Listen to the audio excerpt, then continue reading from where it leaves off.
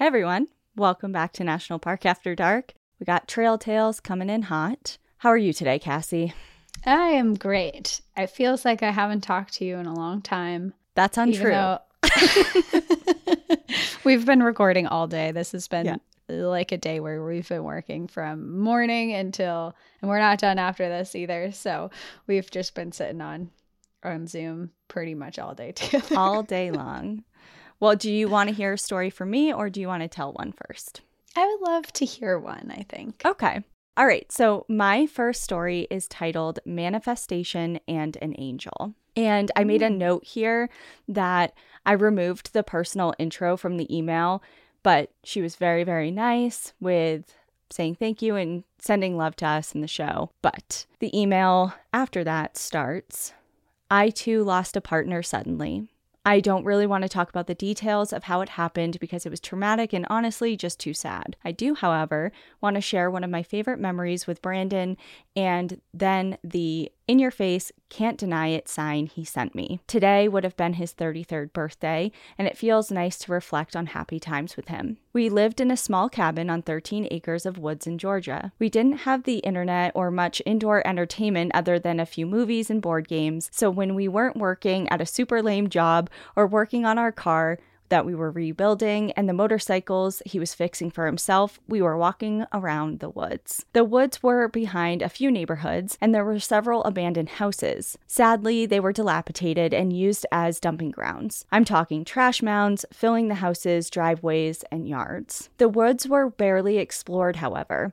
If we went deep enough, we would very rarely find litter or proof of people at all. One beautiful sunny day in particular, while we were walking around farther than I think we'd ever gone, we were talking about our most recent day trip to the lake. He said he really wished he had a boat. Nothing fancy, just something that he could fish in. He promised one day he'd teach me to fish. Moments later, maybe a half a mile or so, I saw something silver shining under a tree. I gasped and then took off running over the fallen tree trunks and knee-high ferns. It was a John boat. It was covered in moss and partially buried and had several tree sprouts growing inside it, but it looked all right. After we pulled it out and inspected it, we discovered it was a perfectly usable fucking boat. We laughed and I told him he was magical and able to manifest the things he wanted the most. He said something cheesy and sweet along the lines of, well, I manifested you, probably as per his character, followed by a kiss and a butt squeeze. In our excitement, we decided to turn around and drag the boat home. After a while, we took a break and sat in our new boat. He said we'd need to buy a trailer since we were at least 45 minutes to any lake, and we talked about how funny it would be driving our lowered Honda Civic with a trailer and a boat, and again, like magic, his eyes were drawn to something shiny deeper in the woods. What are the odds that under the brush, just 50 feet or so away from the place we stopped to rest,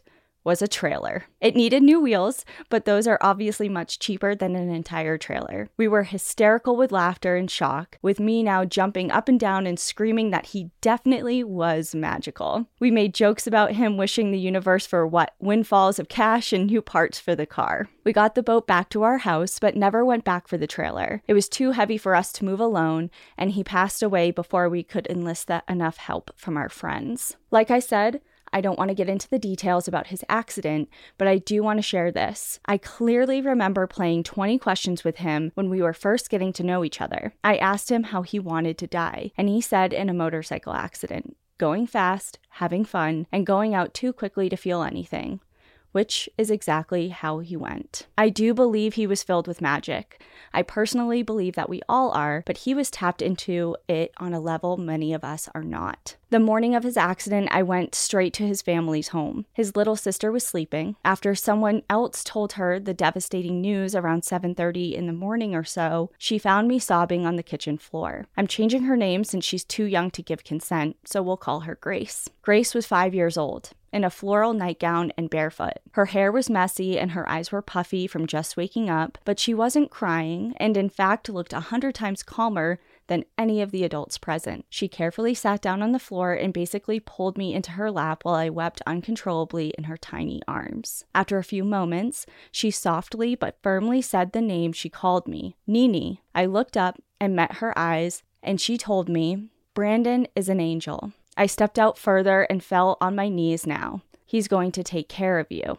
After a while, she started crying hysterically as she began to wake up and began to understand. I don't know how much time passed, but sometime later she wandered off and came back to me with a crayon drawing. It was of me and Brandon. Brandon had angel wings and a halo. In the middle of the page is a bright red stop sign. Above the stop sign were dark and big clouds with chunky raindrops. Once again, in her calm, sweet, but strangely serious voice, she said, "Look, Nini, Brandon is an angel now, and he's going to stop the rain for you." I'm sure I told her it was beautiful, thanked her, and didn't give too much thought about it after that. I had a lot of family to call, detectives to speak with, work to call out of, etc. The day of Brandon's funeral was pouring rain, like a movie scene with everyone in black with their black umbrellas. The second I stepped out of the car, the sky cleared above us, and the rain that was just seconds previously pounding down came to a sudden stop. Months went by, and I have two best friends, my sister and my dad, and even a few close coworkers who witnessed me stepping out of my house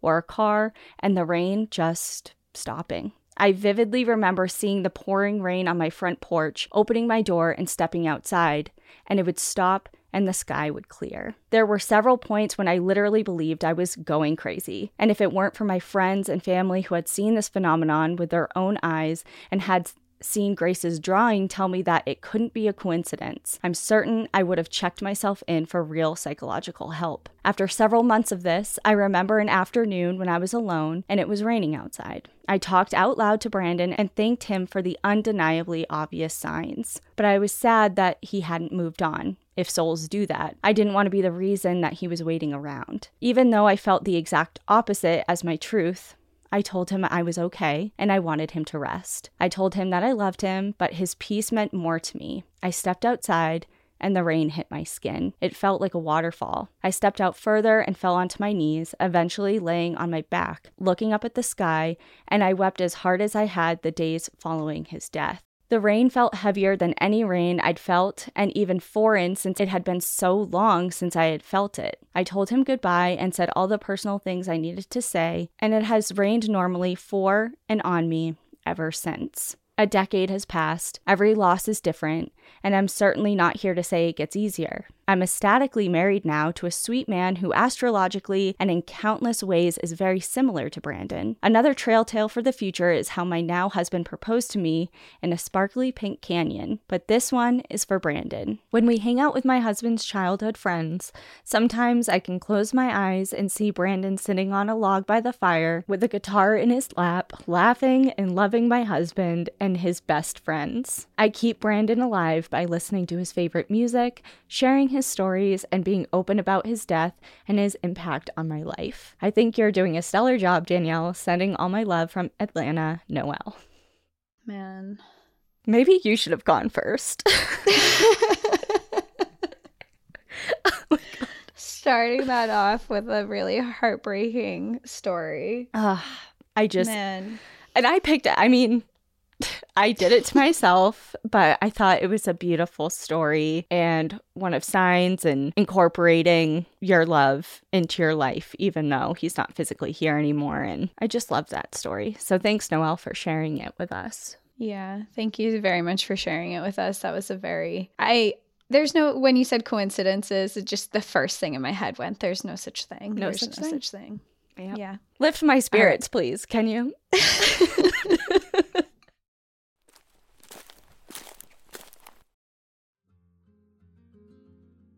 It's February, and even though January has come and gone, it's not too late to begin a new resolution. And I'm not talking about a new diet regimen or exercise routine. I'm talking about smelling better naked. Looks like I have your attention now. Perfect. Thanks to our sponsor, Lume, you can smell good with or without clothes all year long. Lume is a game-changing, whole-body deodorant designed by an OBGYN to work not only on pits but also feet, privates, and everywhere else that we can get odor. Lume is clinically proven to block odor all day long thanks to its one-of-a-kind pH-optimized formula. They've got over 275,000 5-star reviews to show for it. Make the switch to Lume, and this year will be all about head-to-toe confidence. And with our special offer, new customers get 15% off of all all Lumi products with our exclusive code and link. Use code NPAD at lumideodorant.com. That's LumiDeodorant.com. I really love the variety of products that Lumi has, from stick deodorants, wipes, and creams. You guys should try them all. I love using the cream for after and everything shower, and girls, you know exactly what I mean. The stick I use for day-to-day use, and then the wipes are perfect to slip into my pack for hikes when I need a quick refresh. Their whole body deodorant is safe to use anywhere on your body, not just under your arms, and is clinically proven to block odor all day long and control odor for up to 72 hours. Because unlike certain deodorants that try to mask odor, Lumi is formulated to stop odor before it starts. Lumi's starter pack is perfect for new customers. Like I said, you should try them all out. The pack comes with a solid stick deodorant, cream tube deodorant, 2 free products of your choice like a mini body wash and deodorant wipes, and free shipping. As an exclusive offer for our listeners, new customers get 15% off of all Lumi products with our exclusive code. That's over 40% off of their starter pack too. Use code NPAD for 15% off your first purchase at lumideodorant.com. That's code NPAD at LumiDeodorant.com. Okay, well, my next one is funny, so we can bring the mood up. And The title itself made me laugh really hard. So it's titled, "Is There a Sisterhood of the Frothing Pants?" Oh no, it's back. The frothing pants are back. If you haven't heard it yet, we did a Trail Tales where someone wrote into us about a frothing pants incident that they had in the woods. And it was so funny. I couldn't read through it fully without cracking up hysterically. So we should look up two. Which one that's in, because it's probably the funniest story we've ever gotten. You know what I mean? I feel like we reference it quite a lot. So it's a memorable one. Yeah. Well, this one is part 2, and it goes like this. Hi, Cassie and Danielle. In your Trail Tales episode 25. Oh, look. Oh. They said it first thing. It's Trail Tales episode 25. You shared a story about frothing pants and asked if anyone has ever had a similar experience. I'm happy to be able to say I am a member of the Sisterhood of Frothing Pants and provide such a story and maybe destigmatize frothing pants a bit. Oh no. In 2013, I was a forestry student in Germany. Our universities had a yearly exchange program with a university in the US, where one year the US students would come to Europe for 2 weeks, and the next year German students would visit the US. Having an amazing 2-week tour through European national parks in Germany, Austria, Slovenia, and Croatia the previous year, I was excited to fly to the US for the first time and explore the Pacific Northwest. Our trip itinerary included Snoqualmie, Gifford Pitchett, Mount Hood, and Willamette National Forests, and we even got to spend time in Mount Rainier National Park. We were about 40 people, including our professors, and spent a lot of time walking through all kinds of diverse ecosystems, from lush coastal rainforests to high plateaus, which, in the middle of many, were full of fragrant sage and beautiful wildflowers. We were very lucky weather-wise and had no serious rain for the first stretch of our trip. I had packed 2 pairs of hiking pants, but had at that point only wore the lighter one of them as the temperatures were mild enough. On this day, however, the forecast predicted rain, and in order to be best prepared for a long day in the field, I chose to put on the other, sturdier pair. The sky was overcast for most of the day, but as the afternoon progressed, the first droplets of rain started to fall. We were on top of a ridge where we looked at and learned about recent control burns with a U.S. Forestry Service ranger. The topic and the way he presented it were super interesting, so at first we did not really register and then not really mind the increasing amount of water falling from the sky. As foresters, we also probably thought we should be fine being outside in all kinds of weather, and nobody wanted to be the first to show signs of discomfort. After about 2 hours of mostly standing and listening and talking with the ranger, we started walking back down towards our cars. I had needed a bathroom break for quite some time at this point and took the first opportunity to make a little detour into the not-so-dense underbrush. As I peeled my by then completely soaked, pants down over my thighs, I noticed they felt slightly slimy, but I attributed that to maybe a residue of sunscreen on my skin from the day before. I finished my business, pulled up my pants with a little bit of effort, I'm sure anyone who's ever put on wet pants can relate, and hurried to catch up with my friends a little further down the trail. When I was at their level, one of my friends turned around, squinted at me, and said, "What's on your pants?" Oh no, here we go. The froth is back. It's back. My first thought was that I maybe picked up a bug or some leaf or twig on my little pee break. Looking down my front, however, I saw horizontal stripes of a white foamy substance all over both of my upper legs. Upon closer inspection, they also extended to the area between my thighs. I was a little freaked out as I had not seen them when I had pulled my pants just a few minutes before and had no idea where they had come from. I gingerly touched the froth with my fingers and found that it was A, removable, B, felt a bit slimy, and C, smelled slightly strange. Not the most reassuring characteristics. I took out a wet tissue and tried wiping it off, which worked okay given the less than ideal circumstances. By then, a small group of people had gathered around my embarrassed self, wondering why I had stopped in the middle of the trail in the pouring rain. My by then very red-faced must have been a great contrast to my black pants with white stripes. Yes, you read that right. Of course, my pants were black and provided the perfect dramatic background for the crisp white lines. Oh no. After some wiping from me and my lovely, helpful friends, I needed help getting the froth off the back of my thighs. I very self-consciously trudged on, only to find out that my pants had some more of the white stuff in them. The stripes reappeared after only a minute or so of walking. Not wanting to slow everyone down and stop again, remember it was still raining, I kept on walking and me and my friends tried to come up with different theories to explain all of this. None of our ideas made any sense, and I just focused on getting back and hopefully change into clean and dry pants soon. Once I was in the car, I used my rain jacket to cover my legs and hoped that none of the other people would notice anything. I was lucky. Everyone was busy with their own wet clothes and gear. I was also lucky that everyone was soaked, so our host decided to drive back to our cabin so we could get changed before we headed out for dinner. I thought about my frothing pants the whole evening, but it was not until I lay in bed that night that the explanation finally hit me. I had washed these pants in the student dorm laundry a couple of weeks before the field trip and not used them since. I now remembered that the whole laundry load had been very wet when I opened the washing machine. I had just assumed that the spin and pump out mode on the machine wasn't working and chucked my wet laundry into another machine to spin. It now became very clear to me that not only did the machine not spin,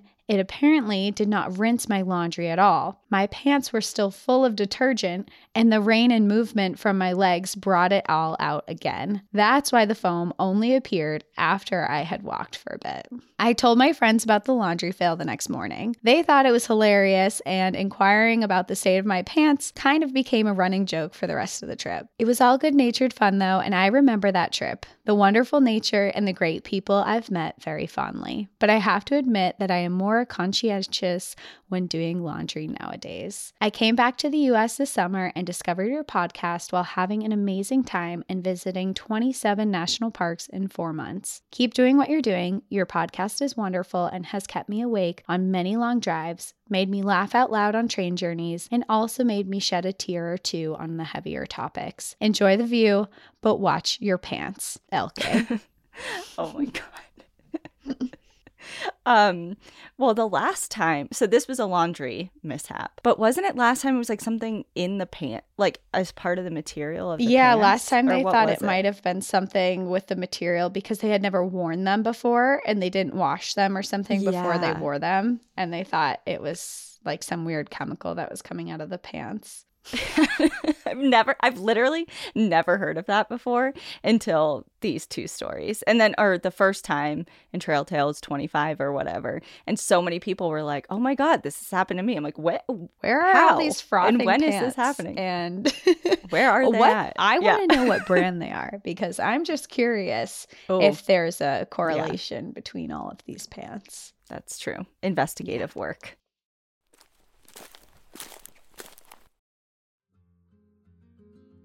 I know you all listen to learn something about a park or a historic event, but I'm here to share another type of history lesson, one about toilet paper. The first perforated toilet paper rolls were introduced in 1890, but it wasn't until 1930 that we officially had splinter-free tissue. Before that, people just used what was on hand, like literal corn cobs, parchment, and even pages from the Farmer's Almanac. I really wish I lived a life in the past, but maybe not now. That sounds painful. But fast forward to now, and we're clear cutting our forests just to make something that we use once and flush right down the toilet. I love Reel Paper because they are doing things differently. Reel makes a sustainable toilet paper that contains no trees and instead uses 100% bamboo. Reel's paper is certified by the Forest Stewardship Council, meaning that they are responsibly harvesting the bamboo grass that's used for their paper. They've taken it a step further by using packaging that is plastic-free and compostable. Plus, they offer free shipping on all orders. Reel partners with One Tree Planted, and with every box of Reel that you buy, they're funding reforestation efforts across the country. So unlike other toilet paper that just cuts down trees, Reel is helping to actively plant them. We all love products and companies that are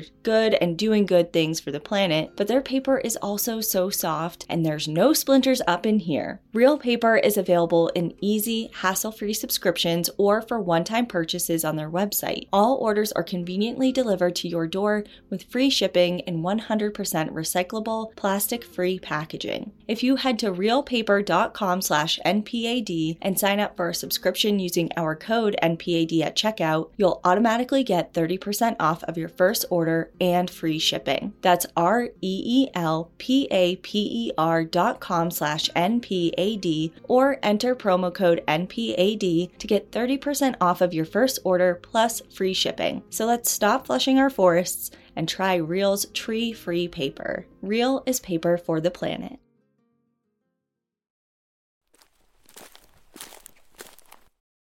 Okay, so my next story is a little lighter than my first, and it's titled That Time I Was Transported Back in Time While Hiking. My wife listens to every episode and told me I should share my experience with you. Here's the strangest trail tale I'll probably ever experience. A few years ago, some friends and I were hiking the Finger Lakes Trail, a more than 550-mile trail through New York State. The trail system goes through a series of state forests and parks and terrain and is mostly forested hills with abundant water sources, the occasional farmer's field, and lean-to shelters every so often to spend the night in. It's basically the perfect example of a hiking trail. We'd done most of the trail in pieces over many weekends, and by this trip, we had already seen more than half of the entire system. We pretty much knew what to expect, and this trip started out very mundane. The plan was to hike about 15 miles or so through the hills before passing through a large field and spending the night in a lean-to. At about 3 miles from the night's camping spot, we hear a large boom off in the distance. That in itself isn't too unusual either. One of us thinks that they saw a quarry nearby on the map and they're probably just blasting. Another jokes that it sounded like a cannon. We all laugh and move on. The final stretch is our biggest climb of the day because isn't it always? And we're all huffing and puffing when we spot something at the top. It looks like a tractor, which is kind of worrisome because we're in a farmer's field, and even though we're still on a trail and have the right to be there, we generally try to avoid needing to explain that to landowners. But as we got closer, we realized it wasn't a tractor. We make all kinds of guesses. Four-wheeler, side-by-side, random farm equipment. Turns out that it's a motorcycle with a sidecar, and a very old one. Maybe the owner is camping at the same spot we are. Then we notice an emblem on the sidecar. It's an iron cross. Must be a very old German motorcycle. Then we turn and see a literal tank, just sitting in the tree line, done up in camo, with another iron cross on the side. As we stand there gawking, I look into the woods behind the tank and see dozens of people in Nazi uniforms, complete with flags, tents, and lots of weapons. Jesus. We have no idea what to do at this point. We're totally stunned. But eventually we get it together and decide to keep going until we find the lean-to. Maybe it's just past all this and we don't have to get involved in whatever the hell is happening. We reach the lean-to, which turns out to be in a lovely spot right next to a pond with a little fire pit, and oh no, it's also full of Nazis.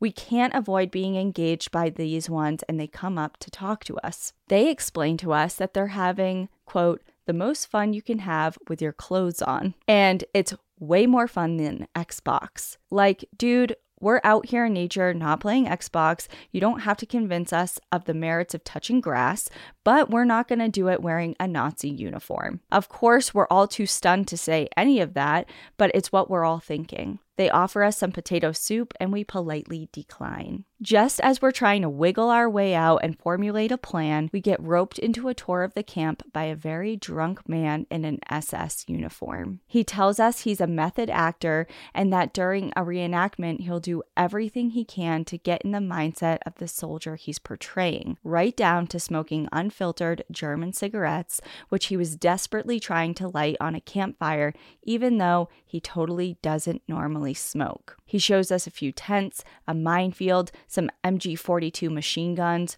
a car, and the tank, which we now know is a tank destroyer. It was probably the main gun of the tank destroyer on the howitzer that we heard boom earlier in the day. Some way through the tour, when he's showing us a PPSH machine gun and yelling at his less enthusiastic girlfriend, we realize that he is very drunk and decide we need to disengage as quickly and politely as we can. It was getting dark and it was too late to find an alternate campsite, so we return to the now empty lean-to and set up our tents behind it. We go to bed early, but the sound of automatic weapons and hearty German accordions and drinking songs stop us from getting too much sleep. We got up before dawn and left. They asked us not to photograph their faces, but I'm glad I took some pictures to prove that it actually happened. Extremely strange experience. P.S. There was a small contingent of Soviet reenactors, but they were outnumbered maybe 3-1 and were far less enthusiastic in their roles. Apparently, the Germans were the victors in this mock battle that day. I'm certainly not against historical reenactment,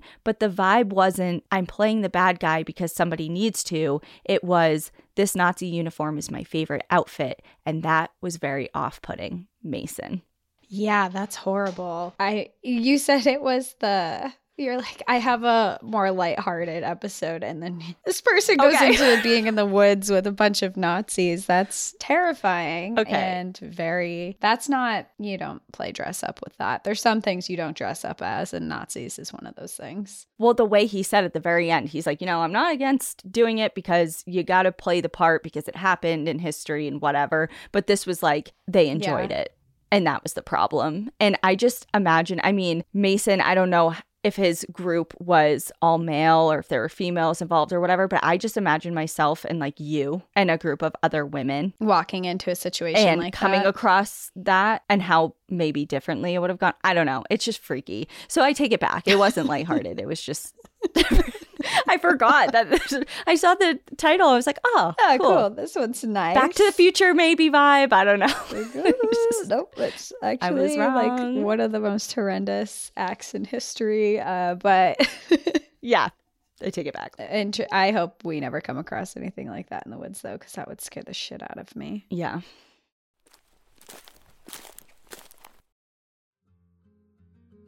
As I've settled into my 30s, I took a good long look at my closet jammed with a bunch of different clothes, but nothing I truly wanted to put on my body. Just a collection of clothes from over the years that I didn't buy with any intentionality, and it showed. I made a huge change in the way I shop by upgrading to high-quality, affordable pieces from Quince, which means I now have a wardrobe full of capsule luxury pieces that I can transform from look to look and different occasions. And the best part, I stayed on budget. Just to give you a glimpse into the amazing stuff that they carry, they have 100% Mongolian cashmere sweaters for $50, organic cotton sweaters, washable silk tops, and timeless 14-karat gold jewelry. One of the items I really enjoyed putting into my upgraded wardrobe was pants. And I'm saying pants, not jeans, but actual pants that I could wear out to a dinner or to a business meeting. They're the Ultra Stretch Ponte Super Wide Leg Pant, and the stretch gives them comfort, but the style says, I have arrived. Huge bonus, all Quince items are priced 50 to 80% less than similar brands, and by partnering directly with top factories, Quince cuts out the cost of the middleman and passes the savings along to us. And this one is huge. Quince only works with factories that use safe, ethical, and responsible manufacturing practices and premium fabrics and finishes. Indulge in affordable luxury. Go to quince.com/NPAD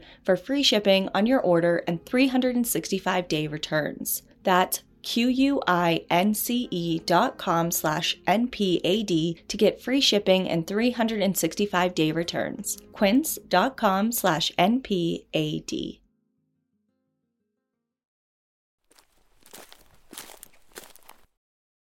All right, my next story is titled Nuts and Needles. Hi, ladies. I'm actually not the biggest fan of podcasts and only found yours while on a road trip with my gals to Glacier National Park in Montana. It was a 16-hour drive from my home in Durango, Colorado, and I had already exhausted my music playlist at the halfway point. My friend then suggested I listen to your podcast, and I've been a fan ever since.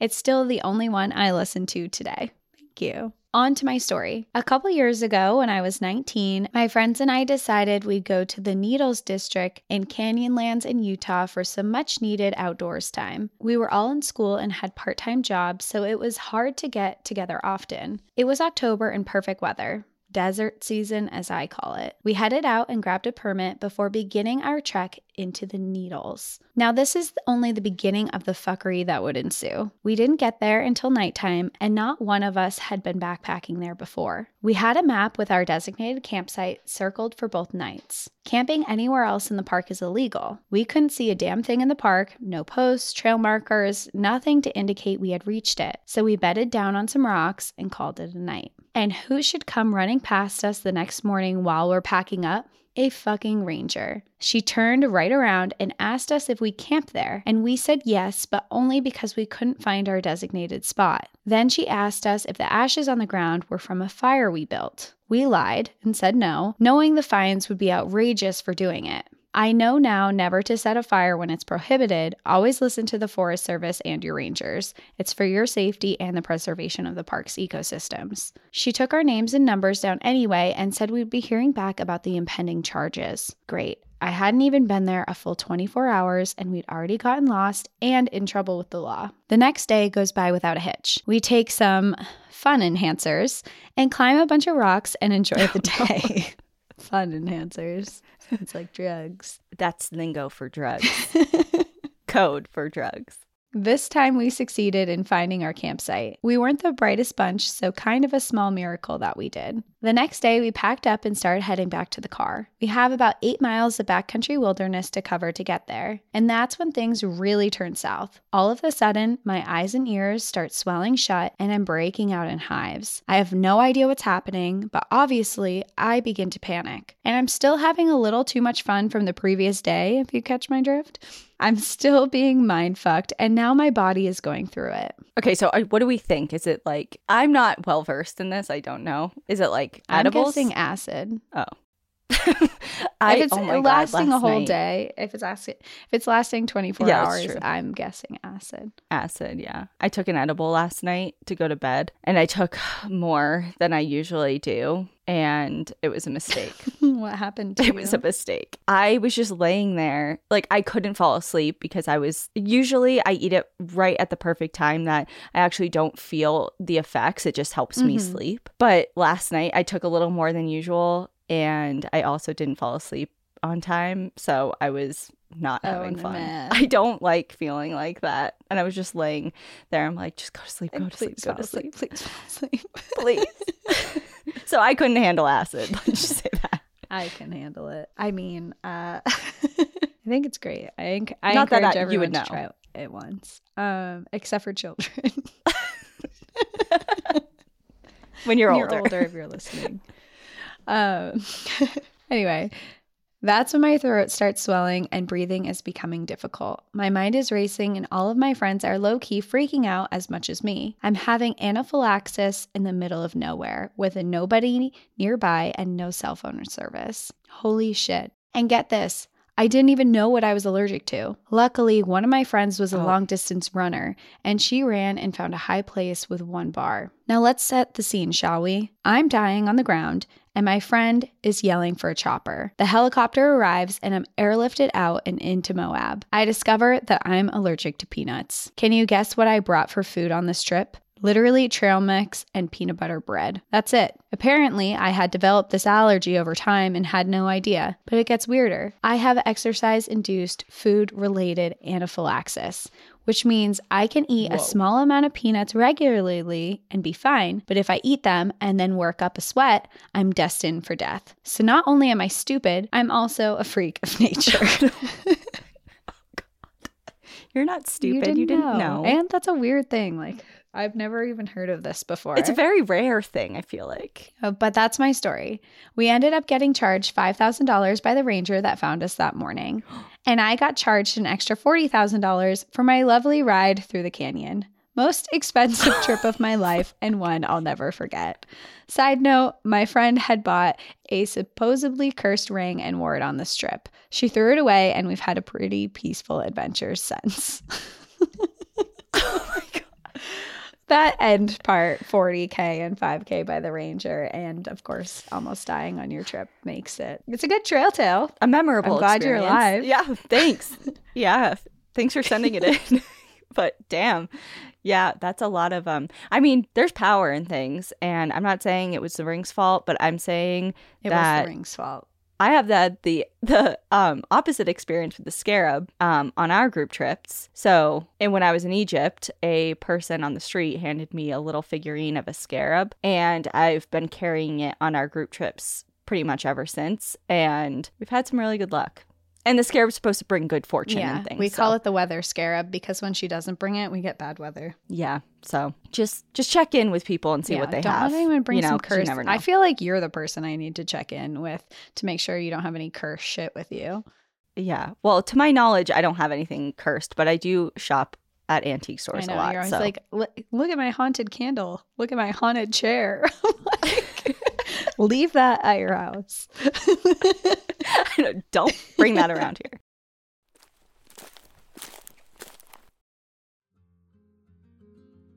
Life is full of hard truths, and one of those is despite our best intentions, some New Year's resolutions just fail. I remember a few years ago, I was a little too ambitious, and I told myself I was going to get a hike in every single week of the year, and that fell flat. But the good news is, I have a resolution that we can all make together that's easy, will make your life easier, and is kind to our planet, transforming the way that we do laundry by switching to EarthBreeze. I mean, I already switched to EarthBreeze, but I'm saying you should. I can't remember the last time that I had to walk down the laundry detergent aisle at the grocery store and lug one of those big jugs of liquid home. And I'm happy about that because that process is annoying. I enjoy using EarthBreeze so much better. The Eco Sheets by EarthBreeze look like dryer sheets and they come in a slick cardboard envelope which makes for easy storage, and the sheets, which are pre-measured and liquidless, dissolve in either hot or cold wash cycles. They're dermatologist tested, and with their subscription that can be adjusted, paused, or canceled at any time with no hidden fees or penalties, your order is delivered with free carbon offset shipping. And best yet, they give an amazing clean every time. Trust me, I've put my bedding to the test, which always has muddy dog prints all over it when it goes into the laundry, but none when it comes out. EarthBreeze has planted over 150,000 trees and have worked to clear over 12,000 pounds of plastic from waterways and ecosystems around the world. Using EarthBreeze has made doing laundry easy for me, but also preparing for it. Their flexible subscription is the way to go. You save a whopping 40% when you subscribe, and shipping is always free. If EarthBreeze doesn't end up being for you, no returns are necessary. Just let them know and you'll get a full refund. Right now, our listeners can get started with EarthBreeze and save 40%. Go to earthbreeze.com/NPAD. That's earthbreeze.com/NPAD for 40% off of your subscription.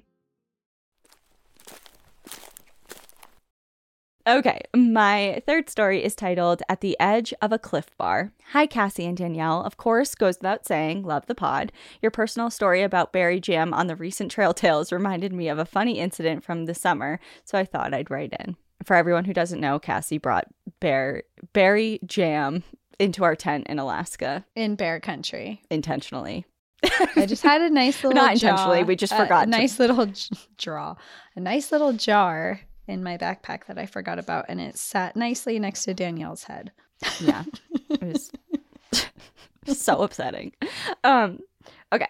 I live in Revelstoke, which, excuse me if you already know, because you probably do, is a town that sits between Mount Revelstoke National Park and Canada's Glacier National Park. For the past decade, I've spent countless hours skiing, hiking, climbing, paddling, and running the trails of British Columbia and Alberta. I've never really been one to be fearful of bear attacks until I got turned on to Tooth and Claw through your podcast. Caveat being, of course, it's a great podcast and I love the guys, but I went down too much of a bear attack rabbit hole this summer while voraciously consuming their content. I highly suggest people listen to them, just maybe listen to their episodes with some variety instead of honing in on every single bear attack episode in their feed, especially if you live in bear country. That's too funny.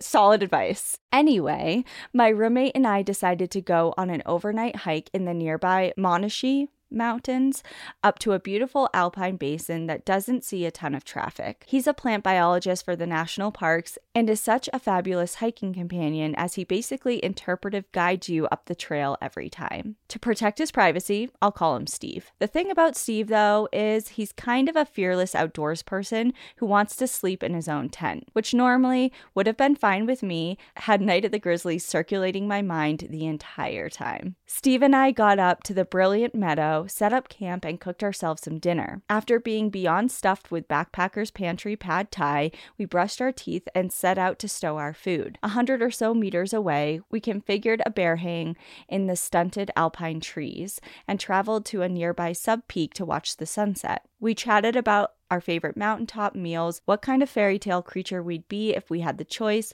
and plenty of other stupid stuff which pulled my mind away from bear attacks. As we had settled back into our tents, which were about 30 to 40 feet apart because of the lack of flat real estate nearby, I started unpacking my pack. An unsettling realization dawned on me. I had a Cliff Bar, a banana brownie, and sunscreen in my first aid kit. Within moments, I knew what I had to do, and my dentist wouldn't be happy about it. I unwrapped the treats and stuffed them into my face. "What are you doing over there?" Steve called out, alerted by the crackling of wrappers. "Me? Nothing," Mouthful. I said through a mouthful of Cliff Bar. "Go to sleep." Steve, being the level-headed wildlife biologist that he is, thought my newfound fear of bear attacks was ridiculous. I couldn't alert him to my patheticness. "You forgot food in your pack, didn't you?" he had called back out after a moment. Yes, I did," I replied, shoving the wrappers into a Ziploc bag and then deep into my pack. I had been caught in the act, and we both laughed. I spent the next 20 minutes trying to work Cliff Bar out of my teeth with my tongue until I fell into a peaceful sleep among the alpine heather, uninterrupted by bears. The next morning, we packed up and continued on our hike to the peak of the mountain, where we took shelter from the wind in an old fire lookout. As I used the panoramic view to scout the alpine for grizzlies to no avail, I firmly decided I would only be listening to Tooth and Claw episodes about hippos or pink river dolphins from here on out. But I want to know, had you been with me, would you have done the same thing? And no, I didn't eat the sunscreen. Thank you for all you do, Celine. I just love the visual of her just shoving everything into her mouth and being like, "What, me? No. What? No, I'll be there in a minute." It's like so you. Like in that situation, I was Steve. Yes. Yeah. I probably would have done the same thing. Yeah. I guess instead of getting out and like walking back to the bear, because obviously the food's cached. If it's dark out too. It seems like processed. Just feel like, just eat it really quick. Assuming I even knew that I left it. See, that's the key because Cassie forgot the bear jam. Like, imagine taking out and being like, "Oh shit." I can't. Like, what are you going to do? Just shove a whole thing of jam? Eat a whole You're jar gonna of eat jam. I think I'd just be like, it's sealed. We're good. Yeah, Cassie would have just rolled the dice. She would have not hung it or ate it. She would have just kept it. I'm like, the 50-50 shot here. Wait, the pros and cons. Don't follow my advice. We know that this is bad. This is not advice. This is just mistakes I've made in the wilderness. All right, my next story is titled, "Two Blondes, a Blind Man, and a Grumpy Guide Dog Go on a Hike." My name is Lindsay, and yes, you can use my name. First of all, let me be cliche and quickly say I'm a huge fan of your podcast. I have loved it for years, but after becoming a resident of Estes Park, Colorado, my love for the podcast has taken a whole new level and meaning. I got to see you both at the Stanley this past September, and it was amazing. Thank you for visiting our awesome little mountain town. My cabin is a 15-minute walk into Rocky Mountain National Park, so let's just say I have had my fair share of adventures.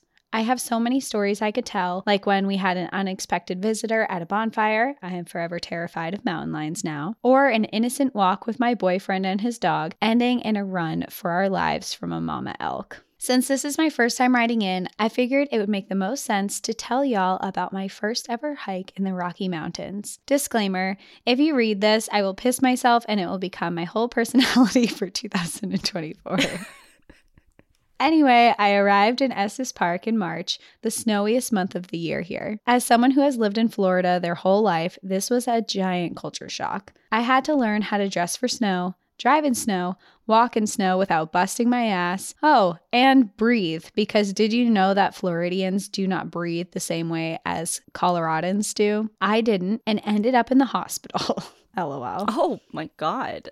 Despite its initial struggles, I did make some awesome friends pretty quickly. Specifically, I became good friends with my coworkers, Ellie and Colt. Both love to hike, but Colt loved to hike. He backpacks multiple times over the summer, has summited Long's Peak multiple times, and hikes whenever he gets a chance. He is also blind and mostly deaf. Ever since I arrived and we had become friends, he had been begging me to go on a hike with him. I finally agreed to go with him and Ellie and what we called an easy walk to Fern Falls. Turns out, Fern Falls is a 5-mile hike on a good day. We did not go on a good day.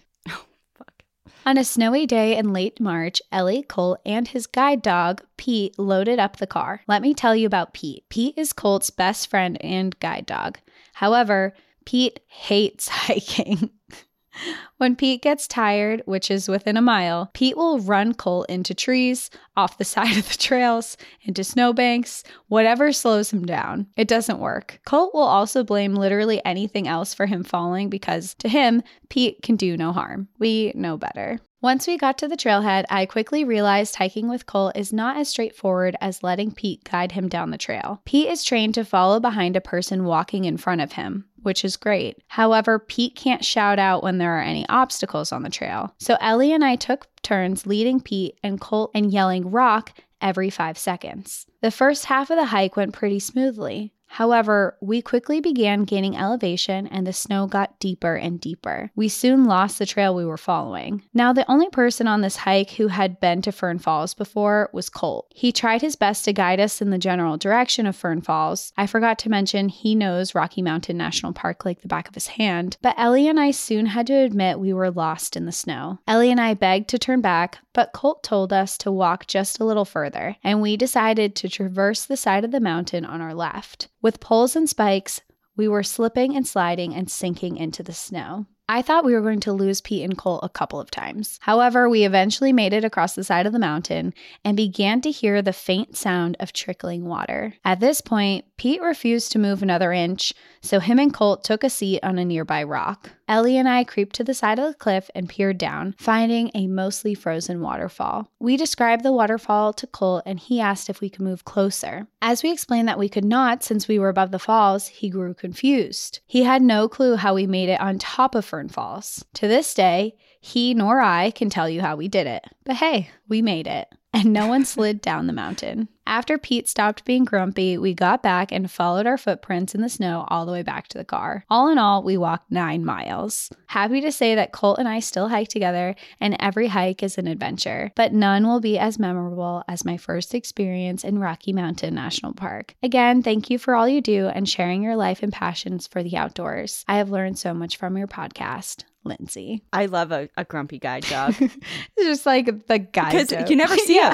No, you don't. And it's so funny because Lindsay put guide dog in parentheses when they first started describing the dog, and I didn't understand it at first, but then the next sentence was that they would like walk Pete into, or Pete would walk him into everything. And yeah.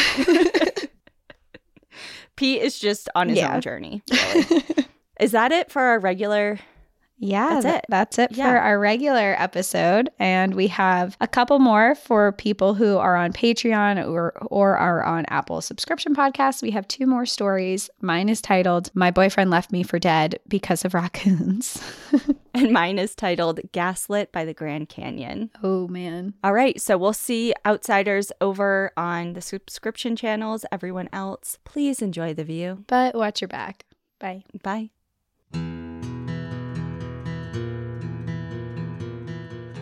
Thank you so much for joining us again this week. If you have a trail tale or story suggestion, send us an email at stories@npadpodcast.com. Follow us on Instagram and Facebook at National Park After Dark and on Twitter at NPAD Podcast. Join our Outsiders Only community on Patreon or Apple subscriptions to listen ad-free, unlock monthly bonus episodes, and exclusive content. And remember, when you support our sponsors, you are supporting our show. For our exclusive discount codes and source information from today's episode, check out the show notes. For more information on our show, our book recommendations, merch updates, and more, visit our website at npadpodcast.com. And please rate, review, and subscribe from wherever you listen to podcasts.